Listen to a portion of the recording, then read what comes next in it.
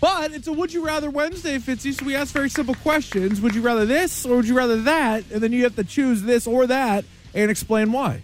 Okay, How's Rich, that? well, I'm gonna tell the audience this. I'm going to carry over something from the previous break where I love promised that. I would look up how much our Bruins same-game parlay what would do you got pay there? out. Okay, how about this?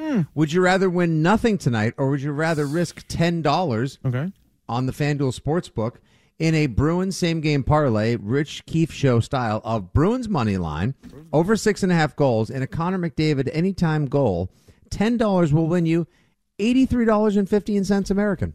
I hope you're sitting down out there. You're listening to that. That's not bad at all. You still got 3 hours to get that bet in, by the way, because it's a late one tonight. It's a 10-10 tilt, and if I may say so, Yeah, I might we're get in on that. That broadcasting sounds from good. WROI. That is some nice return on investment. I would say so. Yeah, I might do that in the next break. That sounds too good to pass up. What a day and age that we can talk about, like, yeah, during a commercial break, I'm going to gamble. Yeah. Like, God, I'm glad I'm alive now. It is. This is a nice time. We're finally in the best times. There's nothing wrong in the world. This Just is the way God meant it. This is definitely the happiest. I believe of it the was times. your idol who said it was God's plan, Stiz. Oh, that's right, yeah. Yeah, there you go, Drake. Drake. Yeah, okay. Drake. You know Drake. All right. Would you rather, Fitzy? Would you rather have an NBA All-Star game like you had on Sunday, or no NBA All-Star game? I'll take no NBA All-Star game, thank you. We're kind of getting there because we had this same question, not in this segment, right? This show's relatively new, but as it related to the Pro Bowl, like there was many years where it was just like, all right, what are they doing? Like they're just so desperately trying not to get hurt, but they're also trying to play football, and it was just really weird. It took them, it was long overdue, but they finally scrapped it. And they're like, let's just have all the guys show up and we'll film it, and they can just kind of play grab ass for a little bit, and we'll call that the Pro Bowl. Fine, whatever. The NBA, and I know a lot of the older fans of the league are like really upset and they really want changes, but I don't know how you're going to be able to go back to it being like a real game. Guys take off regular season games. Guys barely play defense and trot up and down the court in the regular season and launch threes there. So what do you think this exhibition is going to be? And I also wonder too, like all All-Star games are or were better when you were a kid. It's a fact. Like, just every single one of them was so much better when you were a kid. I wonder if even kids today enjoy the NBA All-Star Game. Like, they have to like seeing their favorite players, but you could probably speak to this. As a matter of fact, I can. As I recounted with Hart on our Sunday program, Saturday night, it was the majority of the weekend was me and the 11-year-old. Okay. And Saturday night, whilst eating some late-night pizza, we watched the three-point contest, as well as Sabrina Ionescu versus Steph Curry in the one-off male versus female Billie Jean King style three-point shooting contest. Yep, very good. No comments were made Kenny Smith or Reggie Miller style about ball size, distance, or whatever else that would stir the masses or ruffle feathers. They were a rough listen, those two.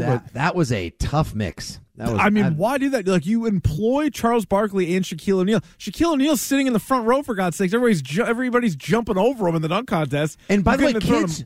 Yeah. Kids now, like you thought we loved Shaq. Like I'm sure in the day you either had or wanted an Orlando Magic black number 32 or a Penny Hardaway jersey. I was going to say, I like Penny more than Shaq, but I get your point. Yeah, people love Shaq. Yeah. Oh, I love those jerseys. You know what I did have? I had the Shaq Diesel tape. I was in on that, Stiz. Were you in on any of the Shaq rapping? It was not great, but I definitely... It was ungood. I had one of the tapes. That's so funny because I was first in line to go see both Steel and Kazam. Steel, 1997 Steel, almost made our list for worst comic book movie ever made. Just figured it wasn't the worst movies ever made. Kazam might be the most insulting movie ever made. Yeah.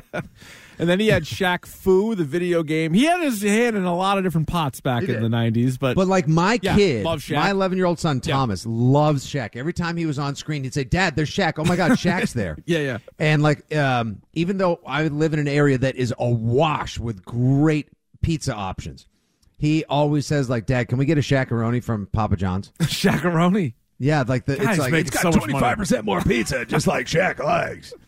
It's actually spoiler. It's pretty damn good. Is it good? Yeah, all right. It's good. I'll take it.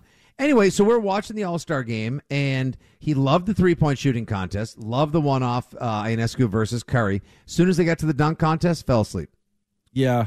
Yeah, I and can then see that. next night when we watched the All-Star game, he watched for approximately about as long as he watched the Patriots-Cowboys game this fall, like minute and a half, 2, and then he was like, this sucks. Oh, this is what this is? Yeah, it's nothing. It's also and this is an old man moment, but another big difference between the All-Star games then and now is like growing up in the 90s, it was so much more difficult to watch.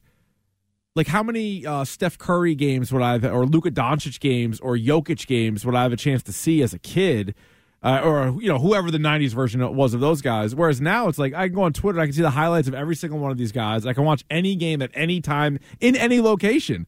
So it's not like, ooh, like that was one of the appeals of the MLB All-Star game as a kid. There were certain National League players, they were almost like cryptids because you never saw them play. They never played against the Red Sox. They were never on TV, or at least the 3 channels I had growing up. So you're like, oh my God, that's Tony Gwynn? That's who they were talking about, Tony Gwynn? Wow, Mike Schmidt really hits the ball further, and he's got a huge mustache. So now, like, that appeal is completely gone. And then when you throw in the fact that they have more than mailed in the game, like that is let's just run up and there were chuck 397 points scored, and the effort that Adam Silver undertook to put the teams back in their proper conference's side in hopes that it would be more competitive, only to watch everyone just lob dunk passes and whip the ball around. They don't care, and it's like you're not going to get them to care. I just don't think you're going to. Yeah, I don't think you're going to have the game. Too many of these guys are friends. There's like you can count the rivalries on one hand with room to spare. There just aren't. You want to go back to AAU or whatever? It doesn't exist anymore. Teams don't really hate each other. So over the weekend, we also were joined by my pal John Corrales from Boston Sports Journal, who does a great job covering the Celtics, and he offered up this fix for All-Star Saturday. Okay. Can't fix the All-Star game itself. Like that's beyond done. repair. Yeah, that's like Mac Jones on the Patriots. It's beyond repair. Let's just be done with it. But Saturday, his fix was the dunk contest is done horse style. So I go first. I try a dunk. If I make it, you have to now do the dunk I just did. Yeah, that's not too bad. You get a lot of misses, though, so you need so just as soon as you're done with it, you get the letter and move on. Okay. Yep, so keep it moving. Uh-huh. Also, the three-point contest, instead of shooting off racks, you have somebody passing you the ball, so it's catch and release three-point style, kind of like having like your dad or your batting practice coach pitch to you in the All-Star game. And 3, this is my favorite part. There's a one-on-one tournament. So 8 players do a round-robin one-on-one tournament, and somebody gets to be crowned the one-on-one champion of the NBA. Now, there would be major juice of imagine if it was Luka against Shai Gilgeous-Alexander in a one-on-one. Yeah. Best of 7. It'd be amazing, but I think my fear with the one-on-one is similar to the dunk contest. Too many guys would be afraid to get embarrassed.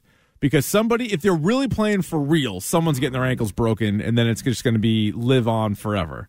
Or someone's going to get stuffed. People get posterized all the time and then come back the next night and put up 40 points. That's true, but in a one-on-one in All-Star Weekend with all the best players in the world are sitting courtside watching you, I think that's why they don't do the dunk contest. I really do. I think they're embarrassed, or they're afraid to be embarrassed.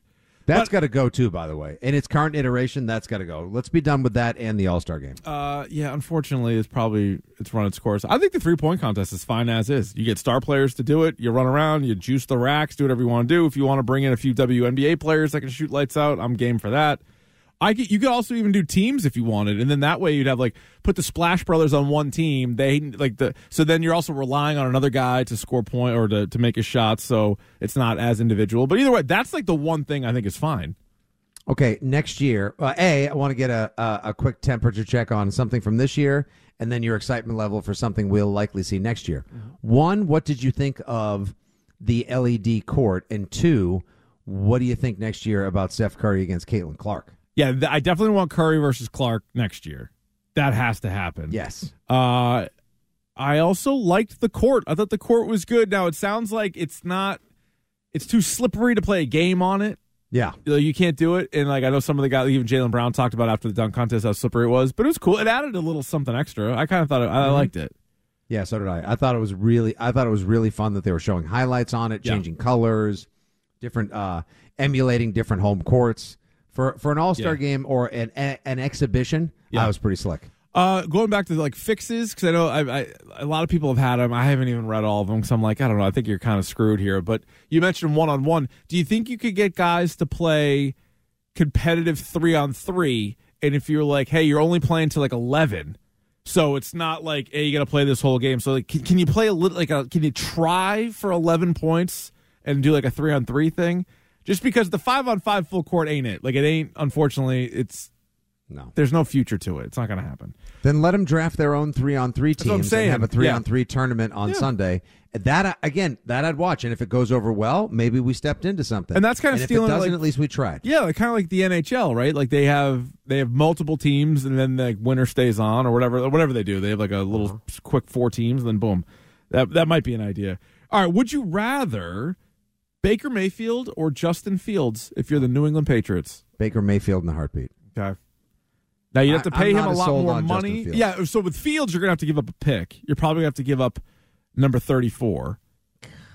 I know. Well, we'll see as we get closer to the draft. Player that you're going to have for 4 years. Yeah. And people keep forgetting this. You're giving up a very high, like a veritable first round pick. Pick 34 is just practically in the first round. That and a sixth rounder can get you back into the first round if you want to, or a fifth rounder. So not only are you giving up a high asset for Fields, but you're going to have to make up your mind on his fifth-year option, ASA-MFP, and probably lock him up to a long-term deal. So you're basically looking at committing a French load of money, if you will. That was me saying something different than what you thought I'd say. To pay this guy. So now you're committing to him. You're kind of pot committing to him for a while, whereas like Baker Mayfield just showed you that he can still sling it in this league, and if you give him some decent weapons, sling it and win. And like keep you in games. You don't have to give up a pick for him either. Because we're on the draft Marvin Harrison bandwagon. I would say, I guess my priority, you sort of eliminate those top 3 quarterbacks. So it would probably be Baker Mayfield, Justin Fields, Bo Nix, I guess would probably be my next order. Because I'm not anti-Justin Fields by any stretch, but I think I would probably prioritize Baker Mayfield because then you get to keep the pick. You get a quarterback, you get Marvin Harrison, and then you can grab a big Haas tackle or something at 34. You know who it doesn't sound like will be pro Marvin Harrison Jr. at 3? I don't think Elliott Wolf is going to be. Chris Price, I don't know if you had a chance to read this over the weekend. He reposted it. It was published last Friday. He did a nice little piece talking to people that knew Elliott Wolf. Excuse me, the Wolf of Ball Street. Yeah, right, exactly. Wolfman, and spoke to Ron Wolf, his dad, and then other people that he had worked with in the league and that have known him for a long time. And Ron Wolf's line was, isn't it something along the lines, as I paraphrase here, how badly you need a quarterback? What are you going to do, draft a wide receiver and have no one to throw him the ball? Well, no, unless they know for sure they could get Mayfield. Now, there's no guarantee that you're getting Mayfield. Plus, he could very well stay with the Bucs because Elliott Wolf was the assistant GM in Cleveland for 2 years. The first year, so you don't know if these were his ideas, if he signed off on it, or he might have been the one guy in the room that was like, no, don't do this. But he was there in Cleveland when they drafted Baker Mayfield number 1 overall, and then he was there in 2019 when they traded their first-round pick for Odell Beckham. So, those are 2 things overall that I like being aggressive, trading a first-round pick for an established player. Now, unfortunately, it didn't work out, but that was a big swing that they wanted to take. And he also took Denzel Ward at 4 overall. So, a good that worked player. out really well. Yeah, no, definitely.